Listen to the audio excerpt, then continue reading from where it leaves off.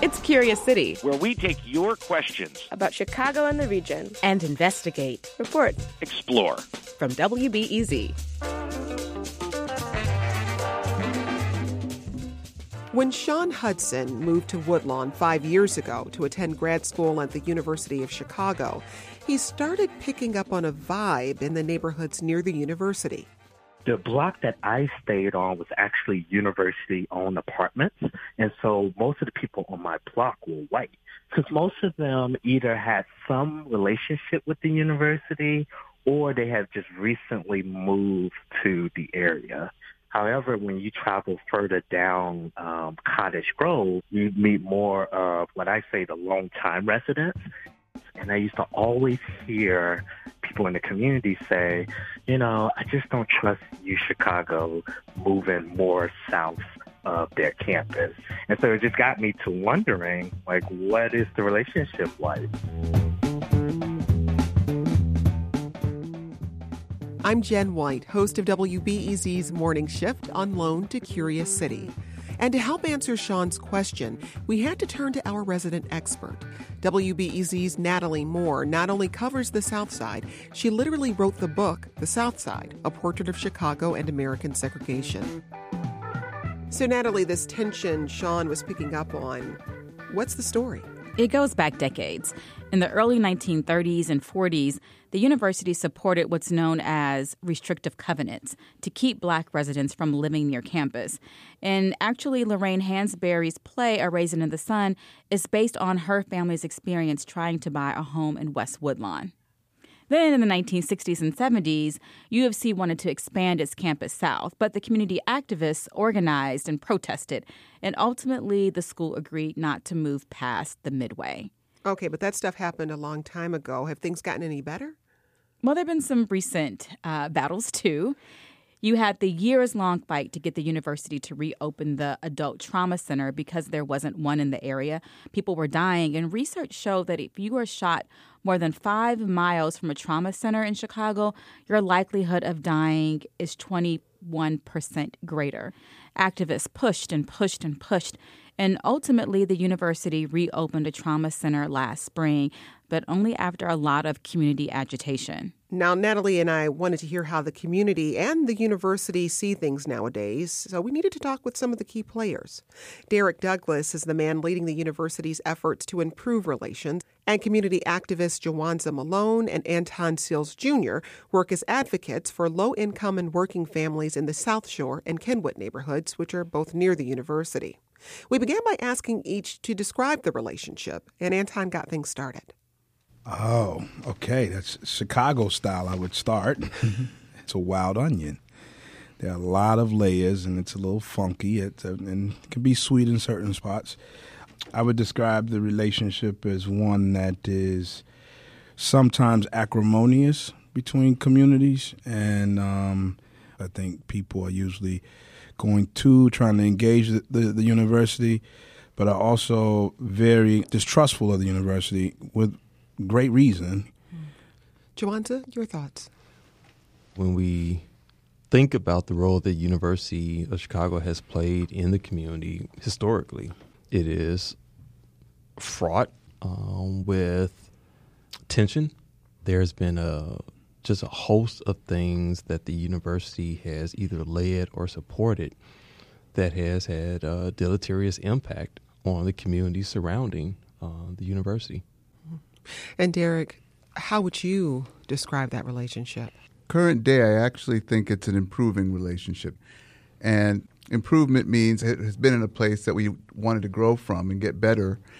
There was that period, though, a long period, where the university was more focused on its own interests, and that's some of the stuff that Anton and Jawanza were referring to. Well, I want to hear a little bit more about that from the two of you, Anton and Jawanza. That history, that fraught history you're describing, can you give us some specific examples of what that history looks like for people who aren't familiar? Jawanza? Sure. So looking at the support for restrictive covenants that kept Black people in this quote-unquote place, making sure that Black people weren't allowed on the university and couldn't buy homes within a mile of the university, right? Just looking at the history racial profiling from the University of Chicago Police Department. You look at those things, you look at the role of real estate development, the land banking that took place in Washington Park related to the Olympics, the trauma center closing. These are all things that people point to as reasons why there is this level of distrust of the university and why people are skeptical of some of the things that are happening now, right? We see progress being made and we encourage that, but we're still fighting right now for the university to support a community benefits agreement related to the presidential center. But if there aren't clear provisions to protect people from being displaced, it's bound to happen, especially if you're trying to attract new people.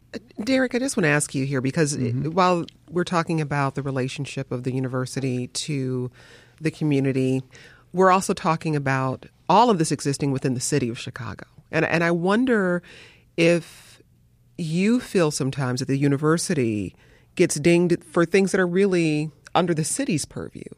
The concern about displacement is a well-founded concern. And there are some things, when communities are facing challenges, you have a university there, well-resourced, that creates a dynamic that leads to tension. I'm not saying that the interests are always perfectly aligned. But if you look at the things that we're doing, we try to find things where there's a mutual benefit. So the work we're doing with nonprofit organizations, no one can tell me that that's not making a positive difference in the community. So there's a lot of positivity.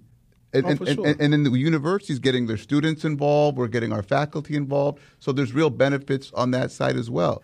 I actually want to turn to Natalie because you've been reporting on all of this for a long time. Yeah, so if we talk about community agitation and activism and reducing harm, of course the Trauma Center is going to come up. So can you talk about what lessons were learned on the activism side with the dealing with the university? Because in the end, an adult level 1 trauma center reopened and is having a positive impact in surrounding communities. It's a shame that it took 5 years to get to this point. It's wonderful what we're seeing now. I think that what we're seeing come from this trauma center being put in place where there's actual intentionality, not just in terms of stitching people up and sending them back out on the street, but also playing a role in trying to figure out how we prevent violence from happening in the first place. That's phenomenal, right? And that's what we were advocating for 5 years, right? And so what about all the lives that have been lost that could have been saved if the university had just reopened the trauma center that it shouldn't have closed in the first place? A key breakthrough in all this was we actually started talking to each other with respect. And the lesson I took from that is the importance of the conversation. And we're trying to do that right now with respect to the issues of displacement and things that people are concerned about. We formed some working groups on the university side to look at what we're doing around housing, small business, workforce development, ways in which we can do better. And I think that the Trauma Center is an example, even though it took too long, I hear that, but it's an example of conversations, construction, learning, understanding, leading to a positive result. So I'm going to pose a question. In listening to you talk, it feels like this is a relationship that's very much in motion. It's in a constant state of evolution. And starting with you, Anton, and then coming to you, Derek and Jawanza, as this relationship moves forward, what are the things that need to shift to your mind to make it a relationship that works for the community and for the university? It just begs the question, like the juxtaposition of this huge international university and, 4 blocks down for the last 30 years has been some of the worst poverty in the city. You know what I mean? So I think, figuring out how to attract and keep black families in these spaces is something that I think there should be a common ground. Yeah.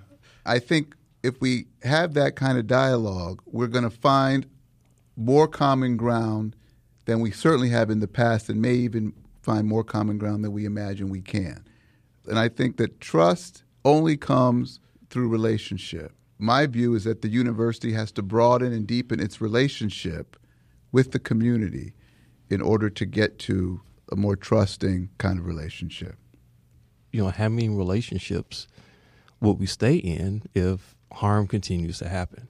Our community is a very forgiving community, right? And so I have no interest in antagonizing anybody. My interest is making sure that the people I represent are able to stay in a community that they call home, that they have called home for generations now, right? When Black people came to this city, we found home where we were able to find home.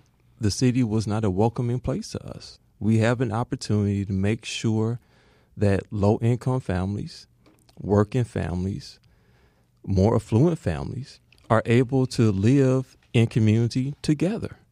We can make that happen. We can. And the only thing that's going to stop that is just us simply not having the will to do it. Derek, at one point you wanted to respond to something that Jawanza said about the CBA. Do you remember what that was? No. You wanted to say the university was going to move forward on the CBA, right? That's what it was. Breaking news. He has it. It's in his folder, man. It's already signed. It's right there. Zimmer signed it. Did you put this on? It's all over. Like, let's go. Nice. The conversation among the three men continued after we stopped rolling, and it's clear the dialogue around the Presidential Center and other common issues is ongoing too. Our question asker, Sean Hudson, he's encouraged that the sides are talking at all. Turns out he's from Tuscaloosa, Alabama, which is also a university town. But it's also surrounded by a lot of impoverished and disadvantaged communities. I think the major difference between this area and where I've come from is that this area is not afraid to have that conversation. Where back at home, the University of Alabama really doesn't talk about that. They refuse to have that conversation as if it doesn't exist.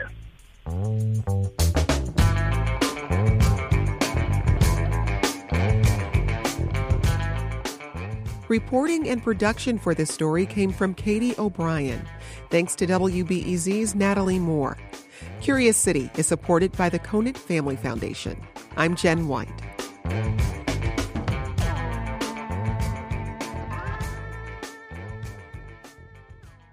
Next time on Curious City, we look at the relationship between Chicago's blues music and the Great Migration, when 500,000 African Americans came to Chicago.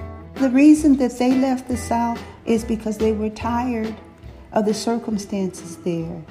They were tired of being boys and girls, and they wanted to be men and women. So yeah, they came north, and they brought the blues with them. That's next time on WBEZ's Curious City.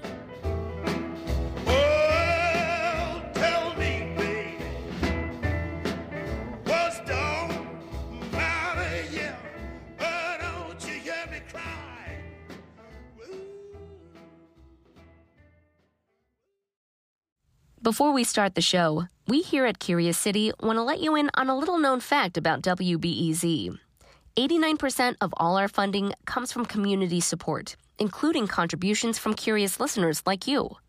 If this program has changed how you see Chicago, please consider supporting this program at WBEZ.org/curious. Thank you.